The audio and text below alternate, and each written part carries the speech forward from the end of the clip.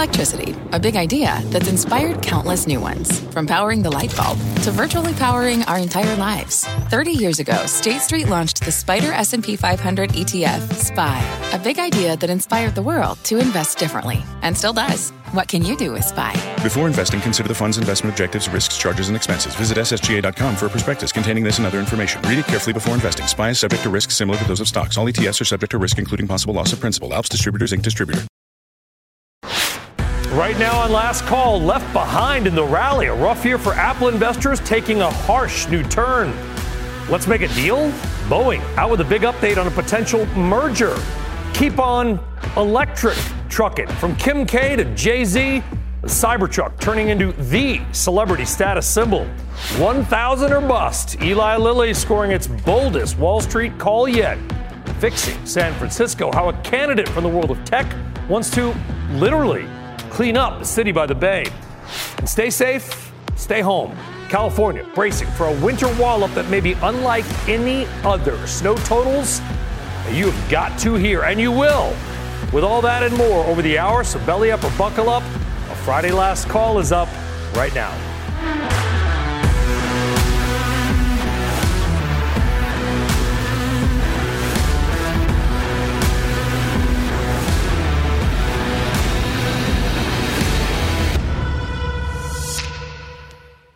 Well, good evening here. Good afternoon out west. I am Brian Sullivan. All that and more coming up across the hour. But first up on Last Call, happy Friday to all of you investors out there, because you've been making money again.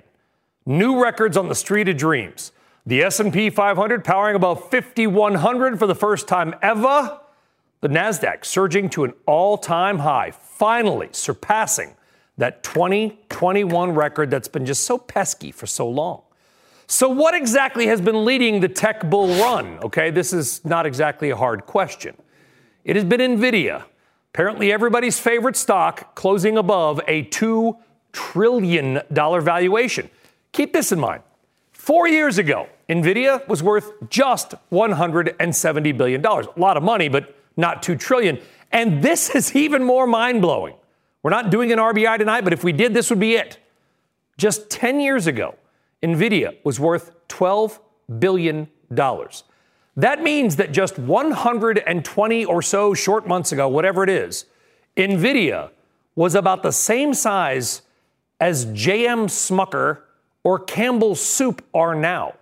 And it's had a 17,800% gain over that time.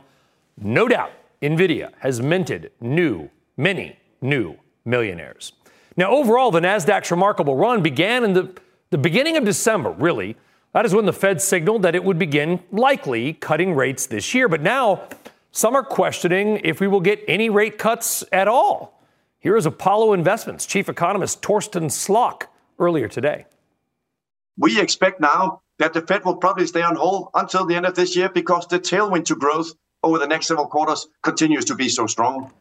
Now, remember, the Federal Reserve began its rate hike, one of the most aggressive and fast rate hike cycles ever, nearly 2 years ago. Since then, the S&P 500 has gone up about 20%. So do we just kind of shrug off the Fed, and can the markets continue to hit new highs even if we don't get rate cuts? What if Torsten Slok and others like him are correct? Let's talk about it with our friend, Tom Lee. He is Fundstrat Managing Partner and Head of Research. Tom, what do you think? I'm going to ask a question that, does the Fed matter? The Fed definitely matters. If the Fed is hawkish and is concerned about inflation reaccelerating and communicates that and interest rates rise, stocks would go down. So Fed definitely matters. If we don't get a Fed cut this year, will that change your views and or the trajectory of ye olde stock market, Tom? Yes. I think if there's no cuts this year, the stock market has to reassess what it's thinking in terms of the trajectory of inflation, the probability of a soft landing, and of course, all these things would weigh on what would happen to multiples. So yes, it would absolutely make a difference. Okay, so let's say we had 1 month of inflation, the PCE a little bit wacky. One of Torsten Slok at Apollo's arguments is that there are signs to him and his team that inflation may be either stickier or maybe even reinflating in some areas and not just owner's equivalent rent. What is your take on inflation right now, Tom? I think the overarching reality is inflation is falling. You can look at it by the percentage components that are in deflation from their peak, or you can look at it, as you said, core services ex housing and auto insurance. Those are all basically at the Fed's target. There is something that does happen early in the year, which is that there's that seasonality in January that doesn't get completely fixed. That's why January was a sort of positive surprise. And that's because a lot of companies raise prices in the month of January, and it doesn't get captured. Oh, so maybe it's kind of a calendar. Corporate, are you saying, Tom, that corporate greed is really the underlying cause of inflation?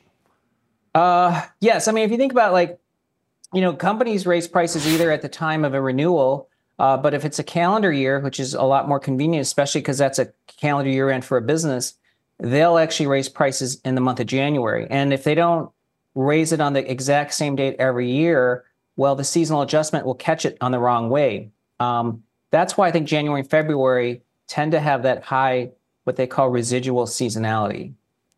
You know, Tom, people know you as the guy that got it right in 2023 when so many others, there was a couple of you out there, but that was pretty much it. You got it right. They kind of know you as the stock guy. But we think of you, Tom, not only as our good friend and a lovable human being, but as the original Bitcoin evangelist. I know last week you talked about 100,000 plus on Bitcoin, but I think people forget that like a decade ago, when like 6 drug dealers and a couple other people were the only ones using Bitcoin, you were out there saying that Bitcoin was, I think, at a couple thousand or a couple $100 back then, Tom. You were bullish a decade ago on Bitcoin. What did you see in this esoteric digital currency that others did not? How's that for a hard ball? Yeah. It's Friday, Brian, man. Let's be nice. Yeah. Well, I think Bitcoin solves a lot of problems in the monetary system because it is a trustless blockchain and yet has never had a fraudulent entry. That's a prodigious accomplishment, especially given in that same, let's say, 14-year life, a traditional bank has 6% of all its transactions suspicious. And Bitcoin, in terms of its network value, has been pretty easy to model because it's based on how many wallets actually use it. That was really our early Bitcoin model, was using what you call Metcalfe's law, the idea that as you grow the number of users, the network utility grows. That still explains over 90% of the move of Bitcoin. And today, very few people, it's now in the millions, actually have a Bitcoin wallet.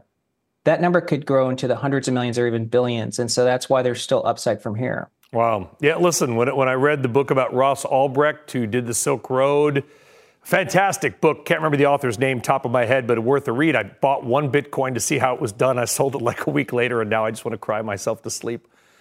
Tom, again. Tom Lee, a fun strat. Great calls in markets. Great, even better call in Bitcoin. Tom, thank you. Have a great weekend.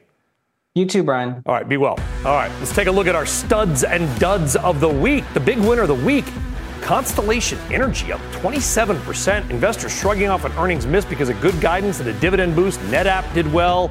And Norwegian Cruise Lines also setting sail. First profitable year since 2019. That stock has soared. By the way, how much have these cruise lines gone up since we interviewed the CEO of Royal Caribbean the first week of January? If you listen to him, you made a lot of money. Now, also, if you listen to us, you might have prevented a lot of losses. The big loss of the week, Xcel Energy, down 16% over fears it could be held liable for the wildfire raging in Texas. That is exactly what we warned you about in our recent documentary about utilities and wildfire risk, also declining Insulet and United Health. All right, we are just live and getting going on a Friday, and up next, a major report on what Boeing may do to help make quality job one again. Plus, forget Rolls-Royce or Bentley or McLaren's, why many celebs are now rocking the Cybertruck.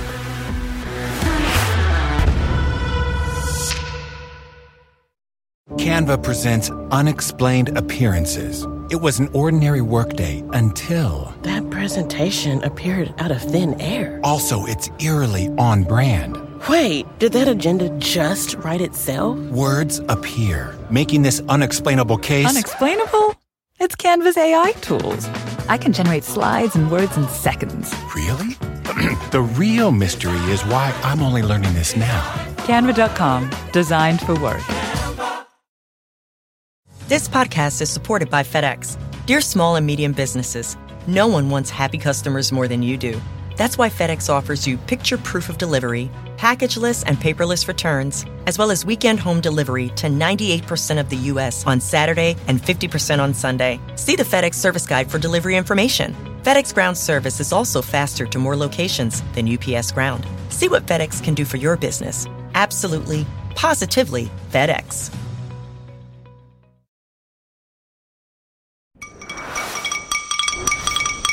All right, let's get now to tomorrow's news. Tonight, some of the stories you and Wall should be talking about, I guess, on Saturday morning. Anyway, first up, more bad news for New York Community Bank and its investors. Fitch cutting NYCB's debt rating. This comes after a major executive shakeup and a warning about internal controls sent that stock tumbling. By the way, shares of New York Community Bank are now just $3.58. This is one of the biggest regional banks in America, folks. Also happening, some major changes to the S&P 500. Super microcomputers and Deckers Outdoors will be joining the index. Both obviously are up. But here's the thing. Super microcomputers is going from like single A to the majors. They were in the small cap index. They just completely bypassed Jan Brady. Forget about mid caps. They're going right in to the S&P 500. But as two companies come in, two companies also must go out, otherwise it would be the S&P 502. The ones getting kicked out, appliance maker Whirlpool and Zions Bancorp. Not surprising there, maybe given the regional bank madness. Shares of both of those companies are lower after hours because they're out of the major index. Also, some new details emerging about Reddit's upcoming IPO. Social media company is targeting a valuation of up to $6.5 billion and an IPO of $31 to $34 a share. May seem like a lot of coin, but that $6.5 billion is actually 35% lower than Reddit's $10 billion valuation in a 2021 funding round. That valuation, though, of course, could go up, but a far cry from where it once was. Still, also, Boeing confirming it is in talks to buy back Spirit AeroSystems. Now, Spirit AeroSystems is the Kansas-based company that makes the fuselages on the 737 MAX airplanes. That company came under scrutiny after a door plug blew off on that Alaska Airlines flight earlier this year. Boeing had previously owned Spirit, but then spun the company off about 20 years ago. Boeing shares not moving a whole lot. Spirit stock, as you might imagine, is up considerably. If you're going to get bought, that tends to be what happened. Some, though, are skeptical about a potential deal, though. RBC out with a note today, writing, quote, "Will acquiring Spirit solve the quality issues for Boeing? We anticipate this question as the most prevailing and most asked question from investors. In short, our answer is no, at least not in the near term." That according to RBC Capital Markets. So what could any deal, if it happens, and it may not, mean for Boeing? Joining us now is Yale School of Management Senior Associate Dean and CNBC contributor Jeff Sonnenfeld. Jeff, I think not only do you think they should buy them back, but my guess is if you go back 20 years ago, the whole spinoff was a mistake. You're exactly right. RBC is not 100% wrong. I think they should be a little less cynical. There's a lot of opportunity here, but it doesn't solve every problem. RBC is right on that. But you're familiar, of course, and you've reported on the FAA report that came out just last week that was really condemning, basically saying that this is plain crazy, so to speak, that they still seem to have their heads in the clouds and their planes on the ground, and the FAA is going to make that happen. They have 90 days to fix problems. The three categories of problems, Brian, that the FAA identified are the exact three that Boeing is addressing and that we raised with you back in April and in Fortune magazine a year ago, April, and we raised it in two others of your shows, is that it has to do with supply chain, it has to do with the governance systems and the culture, and third, it has to do with production. This gets one of those three. What it gets to the supply chain problem. That's fundamental. Doesn't fix all the others, but they're addressing the governance issues, frankly, but putting a lot of great women in senior roles.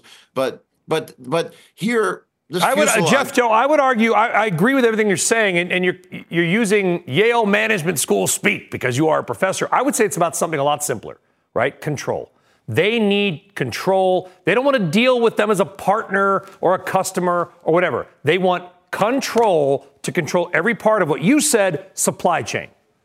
You've got it. On supply chain, that's the issue. If you were at the Yale School of Management today, we would have taken your language because, believe it or not, this is a big leap.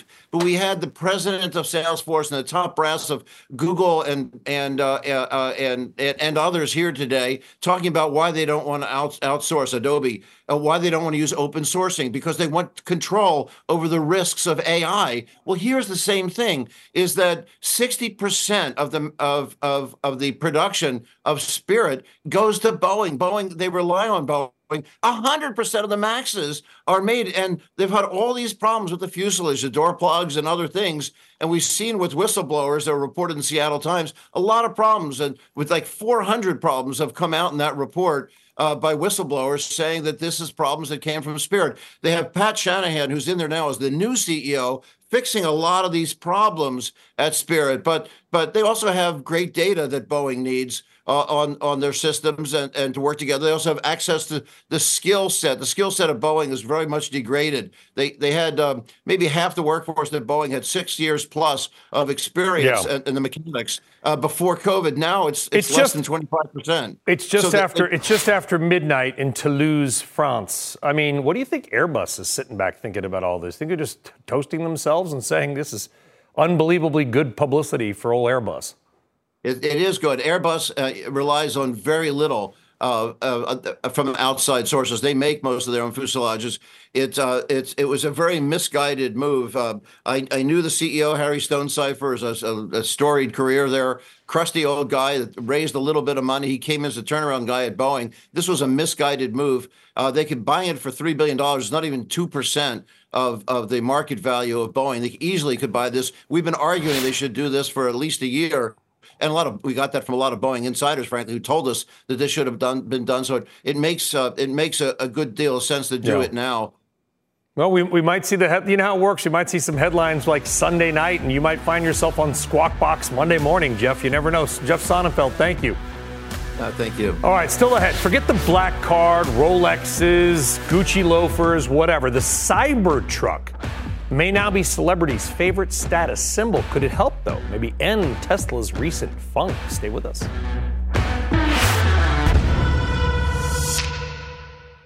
Canva presents stories to keep you up at night. It was an ordinary workday until... The Singapore presentation is at 3 a.m. The office was shocked. But that's when we sleep. Maya made it less scary with Canva. I'll just record my presentation so Singapore can watch it anytime. Record and present anytime with Canva presentations at canva.com. Designed for work.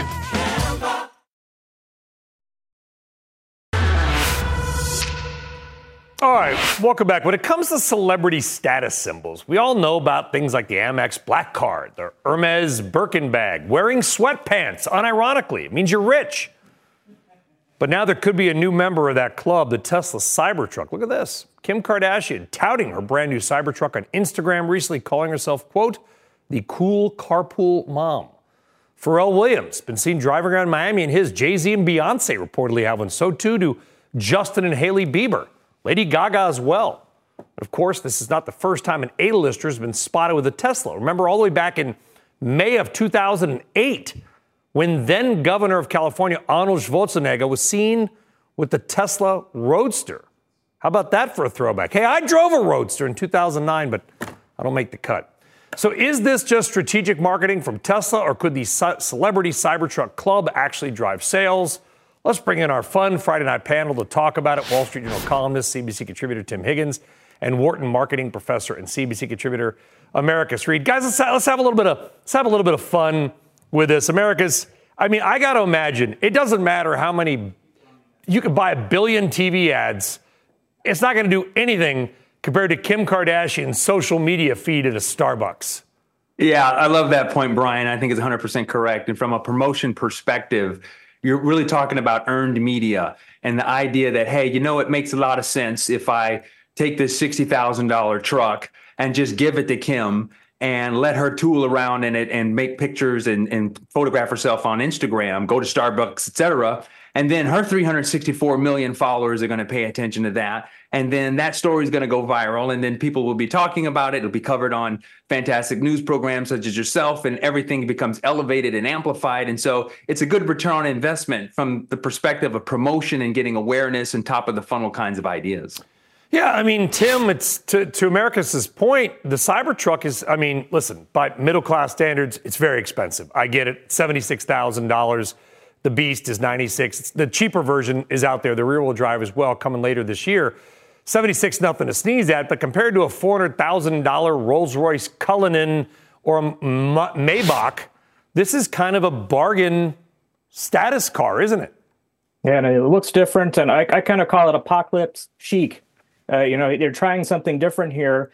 And one of the things that investors are hoping, and it looks like maybe they're seeing this when you see these celebrities driving it, is that it will become a halo vehicle for the brand. That's how Tesla started out. These super expensive vehicles that excelled in performance, that attracted celebrities. But in the last year or so, we've seen kind of a push down market as Elon chases scale and volume. And, they're cheaper vehicles. Well, this Cybertruck has got that pizzazz, that aspirational aspect to it that hopefully Tesla's betting will bring people into the stores to look at it, to kick the tires. And, hey, while they're there, they might not buy it, but maybe they'll look at the Model 3 or the Model Y and say, hey, I want to get into that and I'll buy that, which is really what Tesla needs as it faces this kind of challenge as the year ahead. They need volume. Because Americus, you're not trying to convince people to change coffee brands or buy Dave's bread over some other bread. I mean, swapping sort of one consumer product. This is a very unique looking. I mean, nothing has ever. It is the first of its kind. It's different in every way. As a marketing professor, how do you have to sell something kind of like the iPhone or the iPod or something that has never been seen before? Well, I think it's a great question, Brian. I think the answer to that is really within the brand of Elon Musk, because we're not really selling cars here. We're selling the visionary, futuristic attitude and rebellious, in-your-face, F you Disney kind of attitude that goes along with this guy. And people want a piece of that. People love him or hate him, but you can't say he doesn't attract attention. So from that perspective, you're really buying a piece of this vision that Elon has. And so tooling around in these Teslas and in these trucks, these so-called software platforms on wheels, is basically what you're trying to do to get a little bit of psychological distance closer to this inspirational and aspirational figure, as Tim was saying. It's a computer that moves things. I mean, that's what really Teslas are at their core, I think, Tim. To Americus' point, this is a unique thing, but at the same time, Elon Musk is a polarizing guy. He's kind of he's actually the human version of the Cybertruck in a sense that it's a polarizing figure. Some people love it, some people don't like it. Elon Musk is that personified. Are there people who dislike Elon who will still buy the Cybertruck, you think? Total wild speculation on your part. That's the big question. That's the big question for the past year. I have friends who've sold Teslas. Because Absolutely. When Elon Musk, bought Twitter and they didn't like the stuff he was saying, they're like, I'm dumping my Tesla. It's interesting. One of the big popular bumper stickers on Etsy these days is, that they bought the Tesla before Elon went crazy, right? And they're selling thousands of these. But when you look at the numbers, there's still a lot of interest and success for the Tesla brand in places like California, a very democratic, a very blue kind of state where you think you might see some kind of pushback. Yet we haven't really seen that yet. So one of the kind of the magical or impressive things about this brand is just how much people like Tesla. I think I've heard you say it many times. People don't really necessarily want an electric vehicle. They want a Tesla. And that is kind of a testament to the strength of the brand. That we've seen this. Are there really bumper stickers, people apologizing and basically saying to the world, I bought this car before Musk bought Twitter? Is that a thing, Tim? Absolutely. Oh, I'm sorry I bought this car before Musk bought Twitter and free speech. Anyway, crazy. Americus Reed, Tim Higgins, great conversation. And we got to show some celebrity footage. So it's like a win-win. Guys, thank you. Have a great weekend. All right, coming up, Apple's new bruise, the shocking stat around Apple stock that you're going to want to hear. Plus, sharpen your pencils. Our exclusive list of insider buys is next, and it was a busy week inside the C-suite with some new names just for you.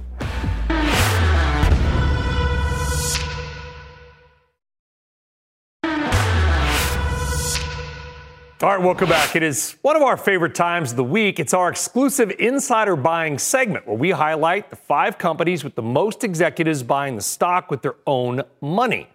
The data comes from our friends at Verity Data. And as always, we count you down 5 to 1. Here you go. Stock number 5, a $473,000 buy at Highwoods Properties. That is the largest ever buy at that company. Highwoods, a North Carolina-based REIT that owns a lot of big office properties, mostly in the Southeast. So a big insider buy at a commercial real estate company, kind of interesting. 4th most insider buy, the CEO of car tech company OpenLane buying $509,000 worth of the stock. First buy for the CEO in nearly 2 years.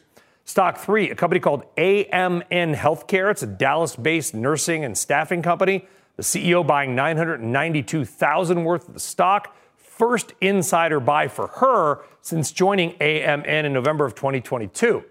Now to the top 2 of the week. Second most insider buy this week, another healthcare-related company, Option Care Health.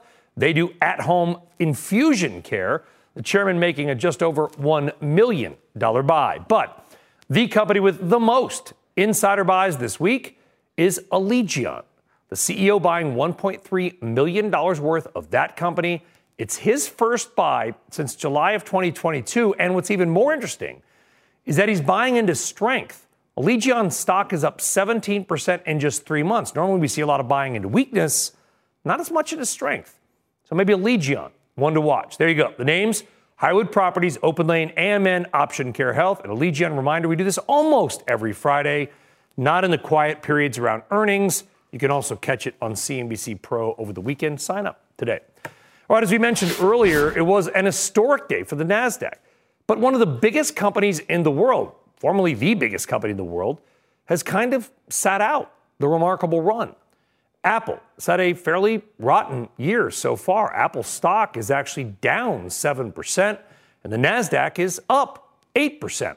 To add a little bit of insult to investor injury, today Goldman Sachs removed Apple from its conviction buy list. To be clear, Goldman still has a buy rating on the stock, but they replaced Apple on one of their most important stock recommendation lists.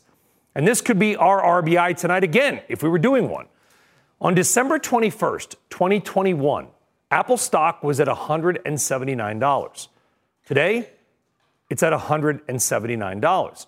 So unless you traded Apple in short-term moves or bursts, Apple's been flat money for over 2 years. But maybe that's exactly when you want to buy. Let's talk about Apple with Needham & Company Managing Director and Senior Internet and Media Analyst, Laura Martin. Hi, Laura. Love these Friday segments. What's wrong with Apple? So there's 3 things going on, Brian. The first is China's really weak because of geopolitical concerns. The government of China has outlawed Apple devices in its government buildings. So competitors are now squeezing out Apple in China, and it's 20% of total revenues for Apple. So that's a problem that's leaning on earnings. Secondly, all capital right now is being reallocated towards generative AI, and some of those won't work out. But I think there's a lot of excitement in the marketplace about generative AI upside. And the way capital moves in liquidity, people want to fund things that are going to get a higher return on capital. This is a hardware business. They haven't said a word about generative AI. You saw that they shut down their auto group and moved the 2,000 engineers to Gen AI, but they're late, Brian. The China stuff is fascinating, and I want people to fully understand what's going on. If you don't know or haven't been to China, I've been to China. I don't know if you have. Social credit is really important in the nation of China. It's sort of tracked. And when China announced the Huawei phone, I thought to myself, if you're somebody of means in China and you're seen with an iPhone over effectively the government's own phone, that's a negative in society in China right now. Yeah, I guess. I mean, I think they did because Apple iPhones are so expensive that they are usually allocated to the super rich. Even in this country, I think 35% of people have iPhones. But there it was sort of a badge of wealth to have an iPhone. But because we're trying to outlaw TikTok here, the government there is saying, okay, no Apple devices in our government buildings because we think America's stealing data. So I think it's more political pawn than it is, maybe it's a social pawn too. But if the government outlaws the phone at your work, that's a problem. That hurts your network effects if you're Apple. It is. And so you talked about generative AI. The car is apparently dead. They're going to refocus a lot of the human and intellectual capital and money, capital on generative AI. Where does Apple stand in the AI thing? They're not a company we really talk about much. What would they do with AI?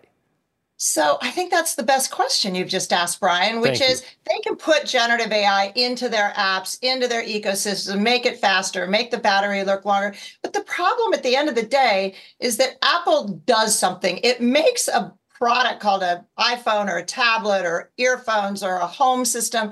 And so all of the benefits of Gen AI to them sit within their, I'm going to call it tiny global smartphone ecosystem. That is not what people are funding when they're funding Gen AI investors. They're funding the fact that Google large language models may become the backbone for all of American business globally. Mm-hmm. Well, American business as it goes global, same with Amazon, same with ChatGPT-4 and Microsoft. Like we're talking about a disruptive layer of technology with lower costs and faster times to market because you can write the first draft of your new product with generative AI code. That's going to sort of disrupt all of American business, which is $3 trillion a year. Mm-hmm. Like that's the upside for generative AI outside of Apple. Fascinating conversation. I look forward to doing a little more on Apple and AI and everything else. I always look forward to our Friday segments, Laura, as well. Thank you. Bye-bye. Thanks, Brian. All right. Thank you. Coming up, could one of America's most troubled cities get a big change at the top? How a venture capitalist wants to fix San Francisco. Plus, speaking of California, you can check out but you can't leave. The snowstorm rocking California that you have got to hear about.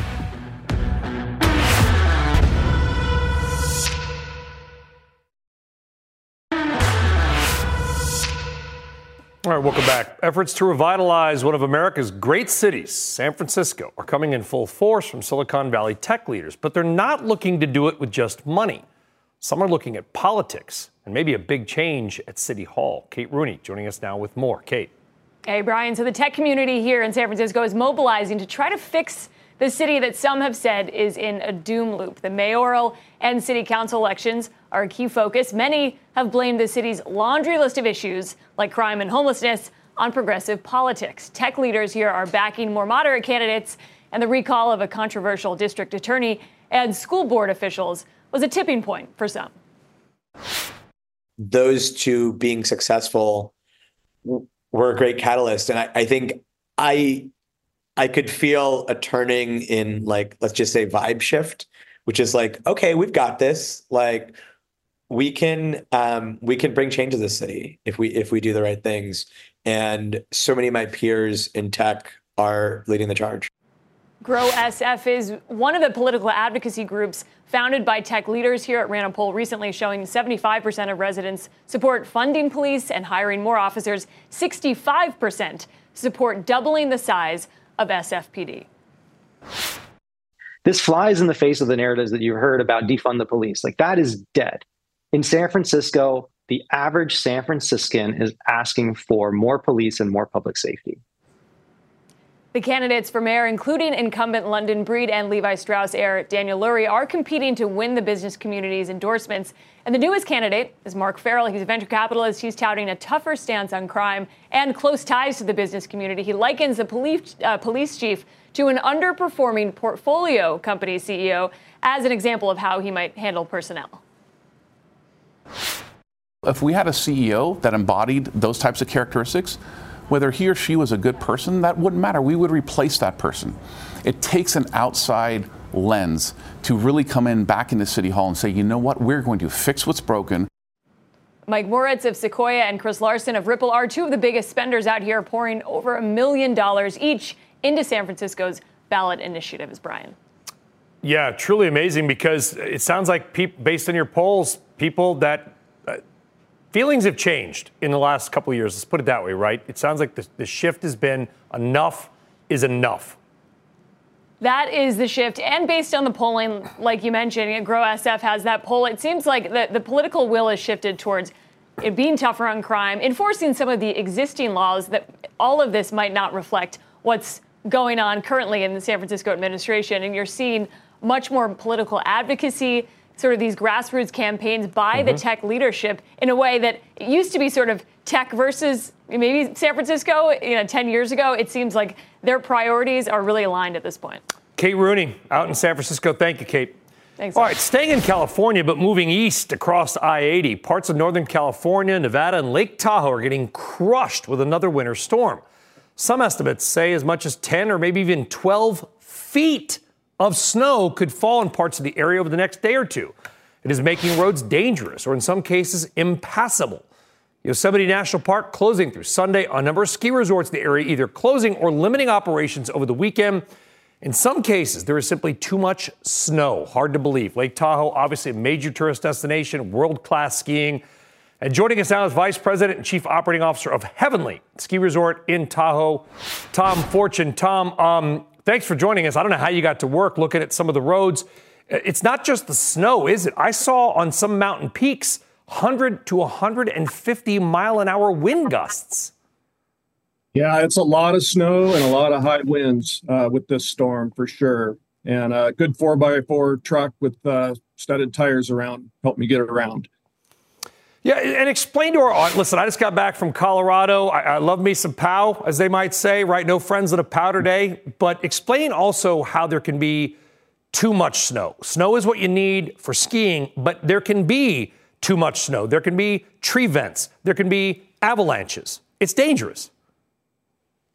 Yeah, we get these big storms occasionally, and we don't have to operate every day during these big storms. The snow will be here when the storm's over, and we kind of focus on that. We get open if we safely can, whatever we can, and limited operation or no operation. The snow will be here when the weather clears, and it'll set us up for great conditions after the storm.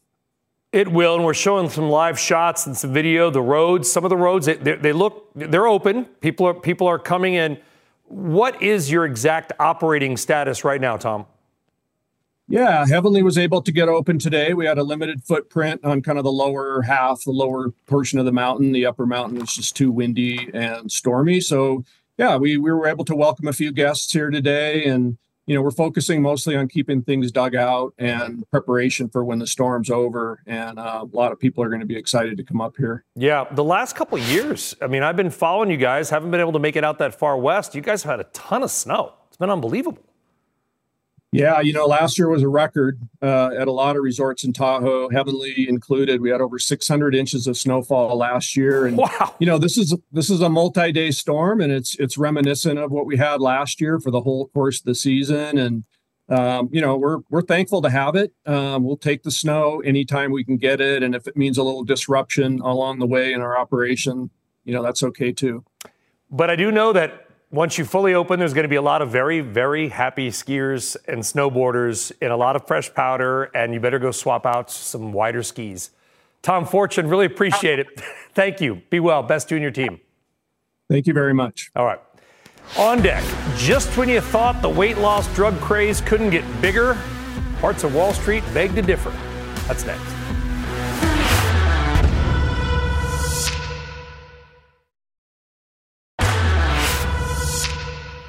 All right, welcome back. On this fine network, we talk a lot about how weight loss drugs like Ozempic and Mounjaro are disrupting the pharmaceutical industry. In fact, that is the topic of the new CNBC documentary coming up in just a couple of minutes right here. It's called Big Shot, The Ozempic Revolution.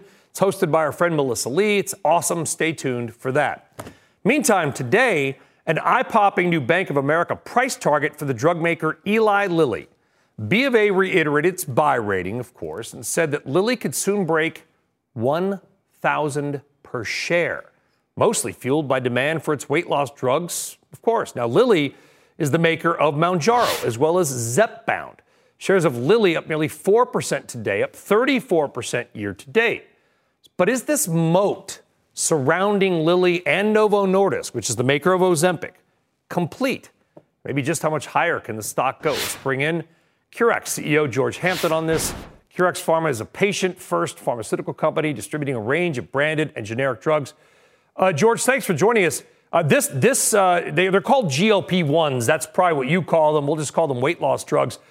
Man, this came out of nowhere. It went from zero to like $100 billion business almost seemingly overnight. It probably feels that way. For us, to us, not you. No, it probably feels that way for us in the weight loss business. This has been coming for a while, and we're frankly happy we're there. We don't have a GLP-1. We have a different type of product for weight loss, but we're happy both of those products are in the market now. What is your product, and how is it different? Our product is called Contrave. It's a completely different MOA, mode of action. It's an oral product. It works on the mesolimbic system in the brain. So it kind of, when people feel a reward from eating food, this kind of stops the reward in the brain from kind of cueing the next bite of food, where the GLP-1s obviously are glucagon-like peptides that work in the gut. So basically, it's a device, it's a drug that would, listen, great food, it's a stimulant, right? And many people have an issue with that. And this kind of reduces that stimulation. Does it reduce? And some of the weight loss drugs, Tom, we found some people say, well, they help with other addictions, right? Smoking or drinking or gambling even. Does your drug help reduce that dopamine or stimulus hit on other things? That's exactly right. That's exactly right. In fact, we have a phase 3 ready product right now that we've completed a phase 2 on that could go in for smoking cessation. That's exactly right. Wow. I mean, are these... Talk to us about potential side effects. All drugs have them, not just yours.